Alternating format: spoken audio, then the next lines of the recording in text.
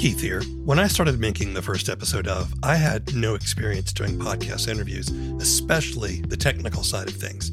It was a lot of confusing steps, setting up double enders or making do with low quality recordings on whatever app I could figure out. But it got a whole lot easier when I started using Zencastr. Made for podcasts, with Zencastr, it's so easy to do everything. You and your guests log in with a browser and record studio quality sound and up to 4K video, even with an unstable connection. And it's an all-in-one deal. You don't need a lot of different tools or services. With Zencastr, you can create your podcast all in one place and distribute it to Spotify, Apple, and other major platforms. If you've ever thought about making your own podcast, go to zencastr.com/pricing and use my code TFEO, and you'll get 30% off your first month of any Zencastr paid plan. I want you to have the same easy experience I do for all my podcasting and content needs. It's time to share your story on Zencastr. Hey, it's Keith. If you're a lover of audio drama like I am, you need to know about the Apollo app. Apollo is designed around audio drama, so finding your next story is easy. You can always listen through Apollo for free, but there's also the Apollo Plus subscription. With it, you get ad-free listening, exclusives, and other bonus content for over 40 shows. And 70% of the revenue on Apollo Plus goes to those creators.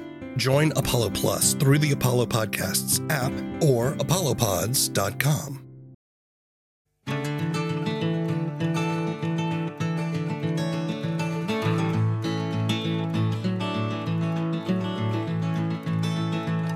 Hello, and welcome to the first episode of a podcast about audio drama and the creative process. I'm W. Keith Timms, audio drama producer and podcaster. In this show, I listen to the first episode of an audio drama, then have a discussion with the creators about their show, their methods, struggles, and successes. Today, we're discussing the first episode of The Public Domain Players. Or should we hear the story of the chief of all of these specters? The one who patrols the countryside, tethering his horse in the graves of the churchyard.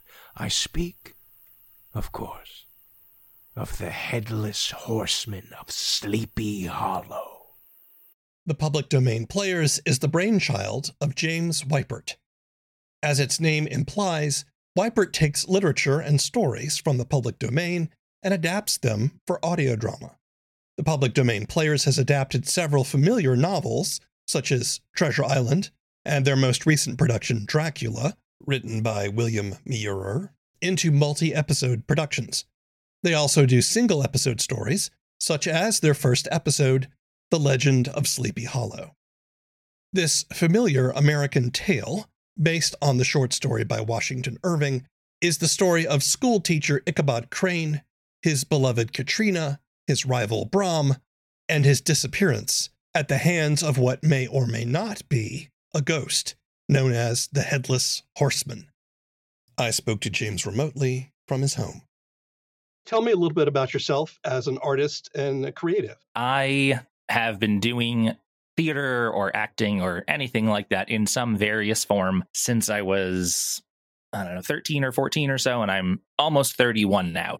But I went to school for theater, studied acting specifically, but also started playing around in directing and some other things like that. And then as time went on, slowly shifted more towards the voice side and a little bit more of just the directing side. I feel like you get to play a little bit more if you're on the opposite side, as opposed to, oh, you are just acting. Now I get to write and direct and put everything together. And it's something that I always found very interesting and is something that I just always really wanted to do. So you said started studying the arts when you were around 13. What drew you to the arts at that young age?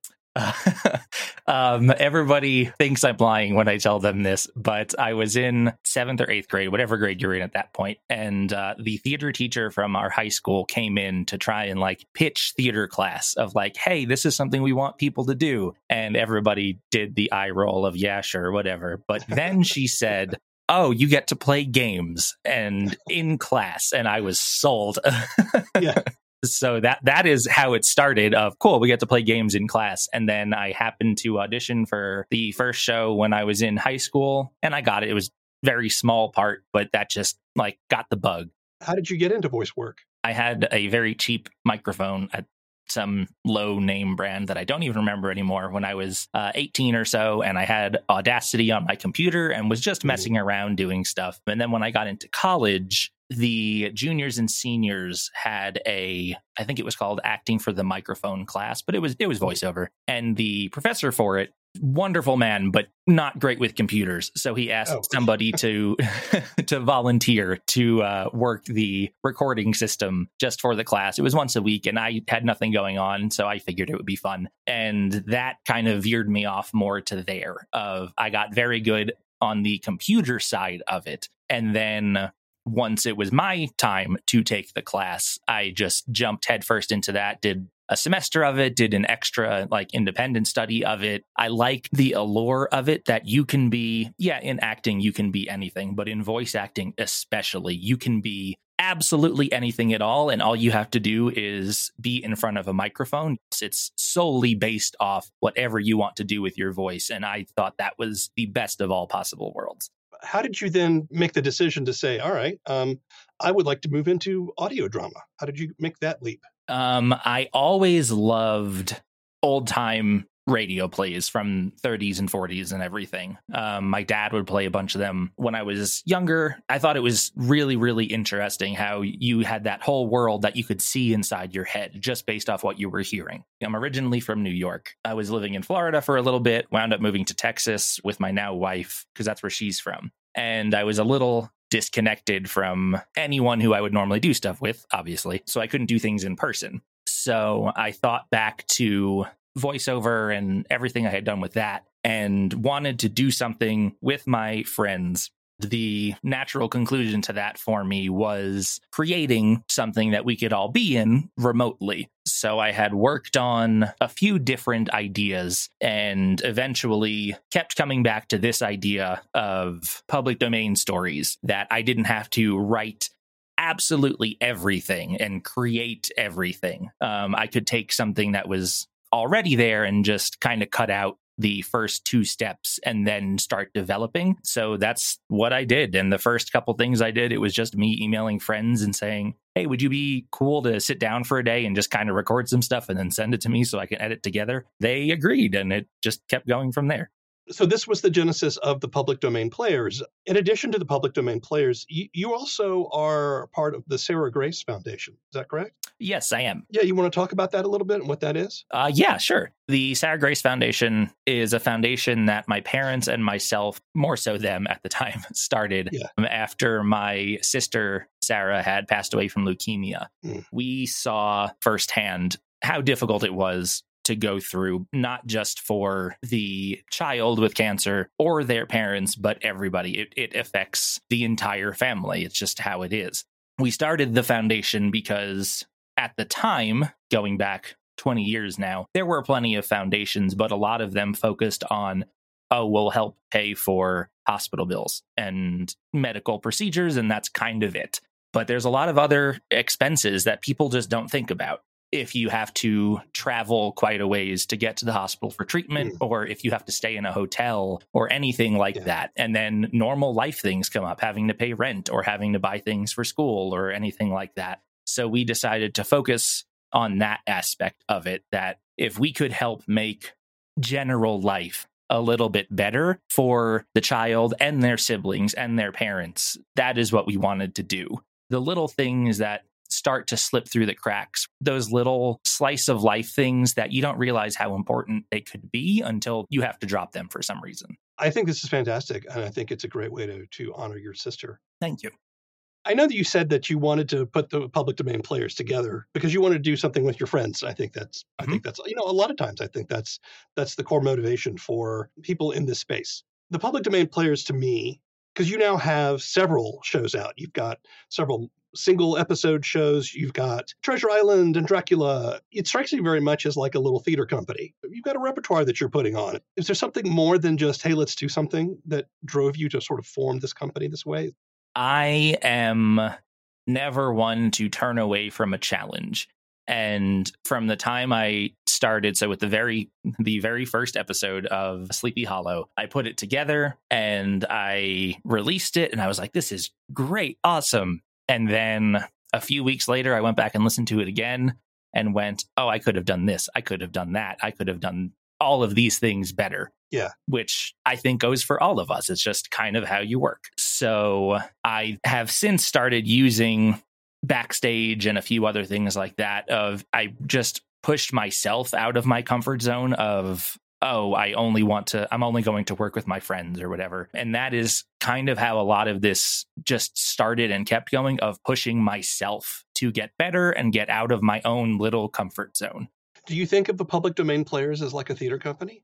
Yes, I do. At this point, in a combination of friends who I started with, people who auditioned for things through Backstage or just through emailing or social media or whatever, who have kind of become the core repertory members, for lack of a better term, but it is fitting, who, while I am reading something or past that point and working on a script, I'm already thinking, oh, Kira would be great for this role, Larry would be great for this role. And then as I'm writing it, we'll kind of tailor slightly, keeping true to the character, but knowing what everybody can do with their voice and make it work in that aspect.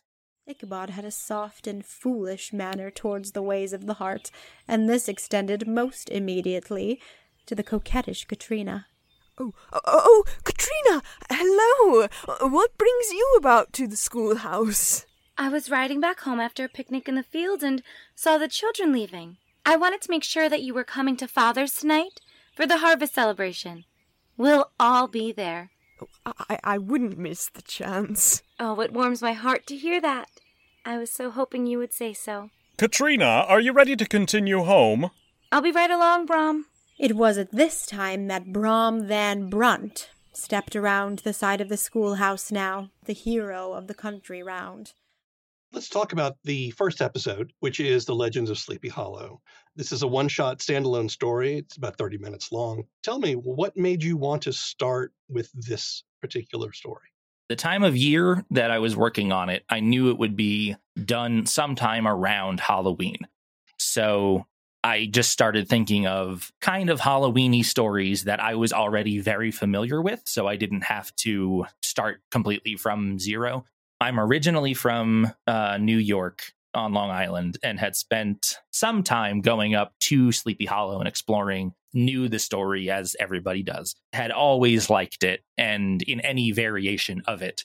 So when I was trying to pick something, I knew I wanted to do something that would work in that standalone format of 30-ish minutes at most, minimal roles, so that I didn't have to work with 20 people. I could do it with 5 or 6. Things that would make it easier on me, but would also make, in turn, a better experience for the listener. It's a story that I had always loved and figured, what's a better jumping off point than a story that I truly enjoy?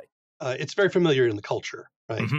People are aware of it, even if they don't know all the details. You know, I think almost, at least for me, I remember the Disney cartoon, you know. Yeah, exactly. I did not see the Johnny Depp movie. I do very much love it, although it does take some liberties. It's one of those short stories that's part of the great sort of American tradition. I think that was a smart choice in terms of at least getting a title that audiences could immediately identify with, especially if you're trying to do a one-shot, because it is a short story, right? Yeah, exactly. You know, it's been forever since I had read the story or seen the cartoon or whatever. Mm-hmm. And I was kind of surprised at, there's some things that go on in that story that I'd either forgotten or just wasn't aware of. Oh, really? And maybe my memory's wrong, but I think Disney sanitized it a bit, you know, Yes. like the, you know, in the original story, the Headless Horseman actually has his severed head on his horse. You know, but I think it's strictly a jack-o'-lantern in the Disney cartoon. So we've got Ichabod, the school teacher, who is in love with Katrina, but then there's also the rival Brom. And, you know, is Katrina really two-timing Ichabod? Is she not? Yeah, is she just being a friend and he's reading way too much into it? All that kind of stuff is detail that I was surprised. I think it's one of those things that sometimes you think you know the story, but then you actually, oh, there's more to this than I remember. Mm-hmm. Yeah, and that's part of the reason of why I wanted to focus on public domain stories. I've done some of the lesser known kind of things, but the quote unquote heavy hitters, the episodic ones of Treasure Island, Dracula, everybody generally knows the story. But if I can kind of highlight some of the lesser known pieces or bring something new to it, it's something that even if you do already know it pretty well, you might listen to it and go, oh, hey, yeah, that's a cool way to do that. Or at least that's what I hope. Did you take liberties with the story itself in your adaptation? Were there things that you changed? I know the original story, Ichabod actually proposes to Katrina at the party, but she turns him down, and heartbroken, he leaves. That's not included in your version. So I'm just curious, did you change anything to suit the story you wanted to tell? A few minor things. In terms of how I adapt things, I try to go as strictly as possible to begin with, and then pare down or edit and make changes from that point. I'll highlight basically all of the dialogue to begin with, just because that's the stuff that will be heard directly. And then I will go through and start editing of, oh, this is a very good descriptor sentence that I want to find a way to work in, either through sound effects in the background, or if I have to adapt it into something that a character says. As that evolves, it just kind of naturally happens for me of I will see something and go, is this something I can accurately convey through audio without having to get too explainy while making it seem natural? Because that is always the biggest challenge. And then I will start to think of also from the angle I'm looking at this at, what is this going to necessarily add? So for Sleepy Hollow, I was looking at it more from the supernatural aspect. I felt at the time, maybe not quite so much now, just as I've learned more things and worked on my own process, but that the way we were presenting Ichabod and the way that actor voiced Ichabod, you could feel that he was not necessarily the most trustworthy character to be like, oh yeah, everything he's saying or feeling is exactly true. And then the way the actor for Katrina presented it, I wanted you to feel she is a very sweet and very kind person. But like we mentioned, there's not necessarily what Ichabod is picking up. That's just what he is inferring. That's not what she's actually giving him. And then the whole story with Brom, that yes, the two of them are together later on. And so Ichabod stole his way through the house again, the merry scenes of the party now subdued and quiet, as people were lingering, delaying the late evening's end. He saw Katrina there, who gave him a sly smile, and though it may have been a trick of his imagination, he thought he saw a twinkle in her eye as she watched him from across the room, and this filled him with a pride he had never known before. He went straight to the stable then, and with several hearty kicks, roused his steed most uncourteously from the quarters in which he was soundly sleeping. As he rode out, crossing around the front of the Van Tassel Manor, he felt his heart sink.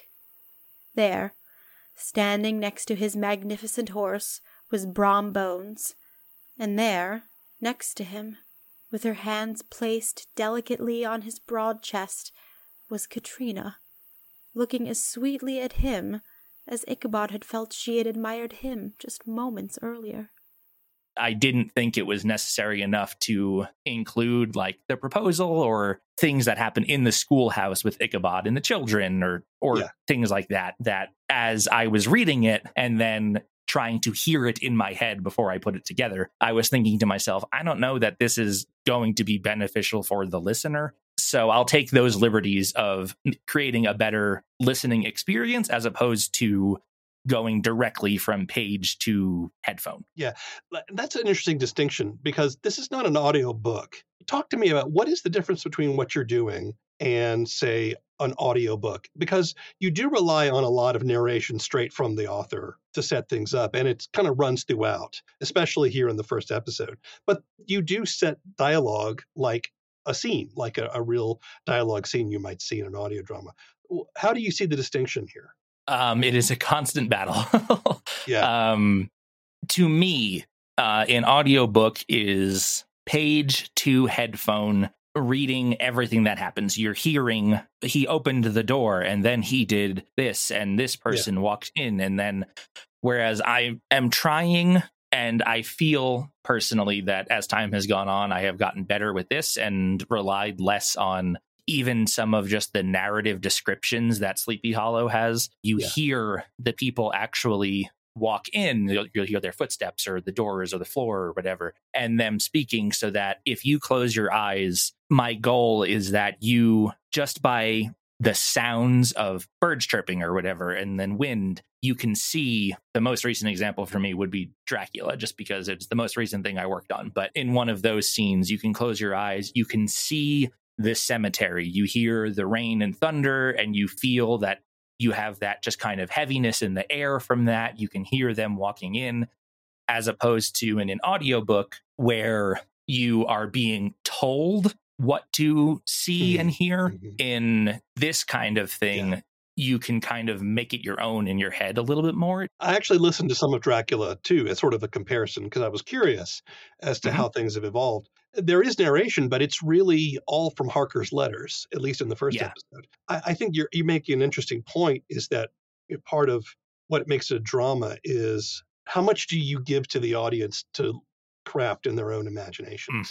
Exactly. And how much do you know? And do you edit the material to sort of cut out the excess and sort of be more in the moment? Do you feel an obligation to be faithful to the text? Because you don't have to. They're public domain. You can do whatever you want. I mean, there's that Winnie the Pooh Blood and Honey movie that just came out. Right? Now that Winnie the Pooh is in public domain. Right. I mean, so you can do whatever you want with these characters. But how do you feel about being faithful to the originals? I like to try and be mostly faithful. I am very open to taking my own liberties with them. But if someone has read the story before, I want them to be able to listen to it and still recognize it enough to go, yep, that is Dracula. That is Sleepy Hollow. As opposed to something like that, the Winnie the Pooh movie, where you could look at it and be like, I mean, yeah, that's a yellow bear, but this otherwise bears basically no resemblance to what you would know. When it comes to characters, I'll take a little more liberty in that the nature of public domain stories, they're all written 80 plus years ago. So they can be a little more limited in terms of character scope or things. You get a lot of white guys who are just doing whatever.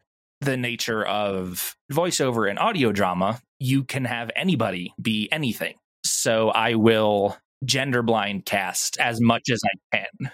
I noticed you did that with the character. Well, at least the actor playing Ichabod sounds like an alto voice. Yeah, it's my friend Kira. She is phenomenal. She is now a professional voice actor, among other things, but she has been in, I want to say, every public domain players thing so far, because she has such a great control over her voice that she can be almost anything.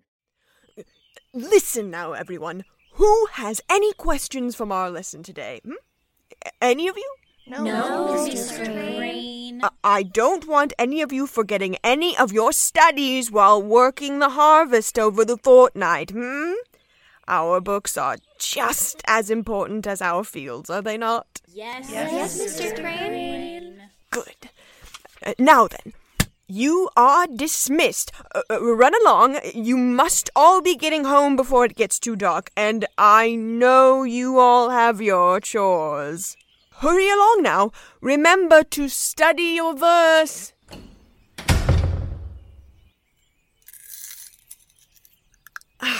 Just enough time to sit in the sun and do some light reading myself. I've done adaptation myself. I've done several adaptations of classic works. I've done like Medea and Shakespeare, things like that.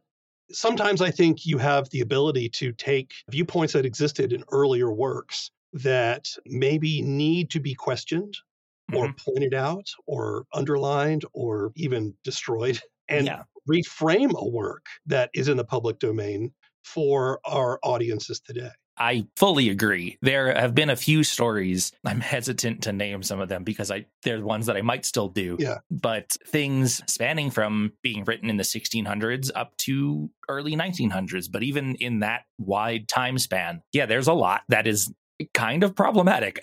Yeah, absolutely. So yeah, it's wrestling with some of that of, is it something that I would even want to try and take on at the moment? Or is it something that I read and go, you know what? I could do X, Y, and Z and just kind of reframe this whole thing, like you said. Yeah. How do you decide which works to adapt? Most importantly, I have to like it in some way since I'm going to be spending a bunch of time with it. That's true. Past that, I like to try and pick something that I think will be a challenge for me, and in turn can be, if not an actual challenge, something very fun for the actors who will be working on it. Like right now, I'm currently working on, just as another short because it just entered the public domain, and it's a story I already like, Hills Like White Elephants by Hemingway. Oh, yeah. That has been analyzed to death, but it has a certain story and viewpoint that it's taking, much of which has to do with, even if it's not obliquely stated, it has to do with abortion and things like that, which is a very hot topic. If I'm looking at that, especially as a man, I'm trying to think of, how is this a challenge, and how is this something also that is going to go out there and be received? Because yeah, I can take any random thing that is a known name, and like Treasure Island or Dracula for example, but everybody knows that. Yeah. The name alone will draw people to it, and that is a big help because it's really hard to publicize and share things. Mm-hmm. So that's the other aspect of it, that someone might not necessarily know the name Hills Like White Elephants. The majority of people know Hemingway. If I can brand it with that, and that's part of the reason I've avoided things like Shakespeare so far, because I love Shakespeare, but everybody does Shakespeare. What would I be gaining per se, or public domain players be gaining by putting yet another Shakespeare thing out there versus something that might not be quite as well known? I can take that and have it be a new thing for people, which is why I've tried to do, outside of the quote unquote heavy hitters, stories that are a little bit lesser known. What do you struggle with? Everything. Balance is the hardest part for me, because I do all of this in my free time, and in quote unquote real job, I am a chef at the moment. Okay. But because of that, I work on a normal week, maybe 50 hours. Yeah, restaurant hours are terrible. Exactly. Yeah. It's balancing that I go work 10 to 12 hours on a day, and then I come home and I have to weigh I want to write another 5 pages, or I need to edit another 10 minutes of this episode together. But also I'm exhausted. Just that is easily the hardest thing for me. And then this is something I truly love and want to share with people. So even if I am just exhausted and tired from a day, I will force myself to do that. You know what? I can do 4 or 5 pages of adapting. That'll take me 15, 20 minutes and I can be done. But I still did something for the day. Yeah. So how do you measure success? It's not a very good way to measure it in terms of getting more people to listen, but my ultimate measure of success is, did somebody enjoy this? If I'm putting something out there and I guess 3 people, my wife and my parents, are the default who are going to hear it. So if one person beyond them hears it, and whether I know it or not, enjoys it, great. That's ultimately what I want, because I'm not making any money from this or anything. I'm doing it because I love it. And then I'm giving other people the opportunity to do things as well. So I just spend my own money to pay actors and get other stuff done because I think they deserve it for the work they're putting into it. So yeah, ultimately it is, did anybody get to hear this and have even like a slight smile of when it was over of, hey, that was really good. That was a good way to spend my 30 minutes. Beyond that, it is tracking listens and metrics and all that kind of thing to see. And hopefully, as each episode goes on, you get even just a listen or 2 more than you did on the previous one. Just trying to keep building on stuff like that. That is part of the helpful thing also of having forced myself to branch out from my own friend sphere, working with people who I don't know. They then tell people they know of how to listen to things, and it just kind of organically grows from there. But yeah, ultimately, at the end of the day, if I know somebody was able to enjoy something that I made, then it was a success to me. What lessons have you learned about creating audio drama that you can share with people who might want to create their own? Number one, if you want to do it, just start doing it. Download Audacity and start playing around. It is not hard to get started. It is tough to keep going. Find something that you really love or enjoy, whether it's writing and creating your own new things or adapting something else like I'm doing right now. Just make sure that even through however much work and effort and however much of a slog it could be at any given point, that and at the end of the day, when you're working on it, that you do still enjoy it, because that's the most important part. You shouldn't be working on something that you don't like anymore. You have a lot of responsibilities in your life, it sounds like. This project, I'm sure, takes up a lot of time, and especially if you have to do it piecemeal, 15 minutes here, 20 minutes there. What do you get out of this? I truly love it. All of it. I love the process of finding a story that I might not have been super familiar with and reading it and being like, hey, this is really good. I love talking to actors who I might know or I might not know, and then learning more about them and giving them something that they're excited about. I get everything back from them, and that's exciting to me. I get to listen through and hear like all the fun that people have, because one thing I always tell actors I'm working with to do is like, don't edit your stuff. If you make mistakes or if you're whatever, send it to me, because that breaks up what I'm listening to. And then I love putting the thing out there and getting the random tweet or message or something from someone saying, oh yeah, I heard this and like, this was so cool. I love the way you did whatever. And that makes me feel good, because I know, oh cool, the thing I did worked. I know they enjoyed it, and that makes me feel awesome that like, cool, something myself and all these other people put effort into is good for somebody. Like it made their day better. So it is just taking my time, making sure I don't burn myself out by trying to do too much, but making sure that I do it, because at the end of the day, it is a just fulfilling experience. Looking back to perceive his fellow traveler, Ichabod was horror-struck on perceiving that he rode atop his horse, but he was entirely headless. His horror was still more increased then on seeing that the rider's head, which should have rested on his shoulders, instead was carried before him on the pommel of his saddle, staring lifelessly forward at Ichabod.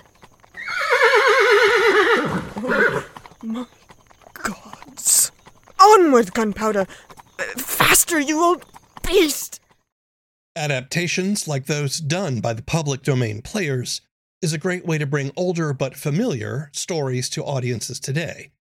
But it also offers an opportunity to examine, critique, and reframe those stories to reflect on how our ideas have changed over time. It's also a chance to experiment with form, translating works from one medium to another. You can listen to the Public Domain Players productions on most major podcast platforms, or see our show notes for more information. The first episode of is written and produced by W. Keith Timms. All the opinions expressed in this show belong to the people who expressed them, and not necessarily to anyone else. The theme song is Mockingbird by David Mumford. This show is a production of Alien Ghost Robot Creative Media. If you want more information, want to sign up for our newsletter, or are an audio drama creator and would like to be on the show, visit our website at thefirstepisodeof.com. We're happy to be a part of the Audio Drama Lab, a Discord-based resource for audio drama development and networking. Check it out at audiodramalab.com. Keep telling stories. It's the only way we're going to get out of this mess. Until next time. I know you got questions about him. Where did he come from? How did he do all those things they say he did? Was he a terrorist? Was he crazy?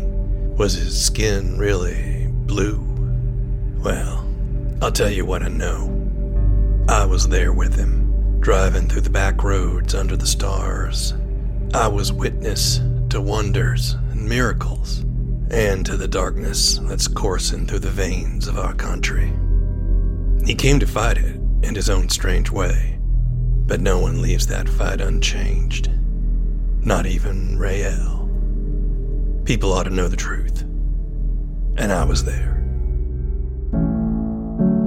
The Book of Constellations is a down-to-earth sci-fi road trip. It's audio fiction, and you can find episodes at bookofconstellations.com or wherever you get your podcasts.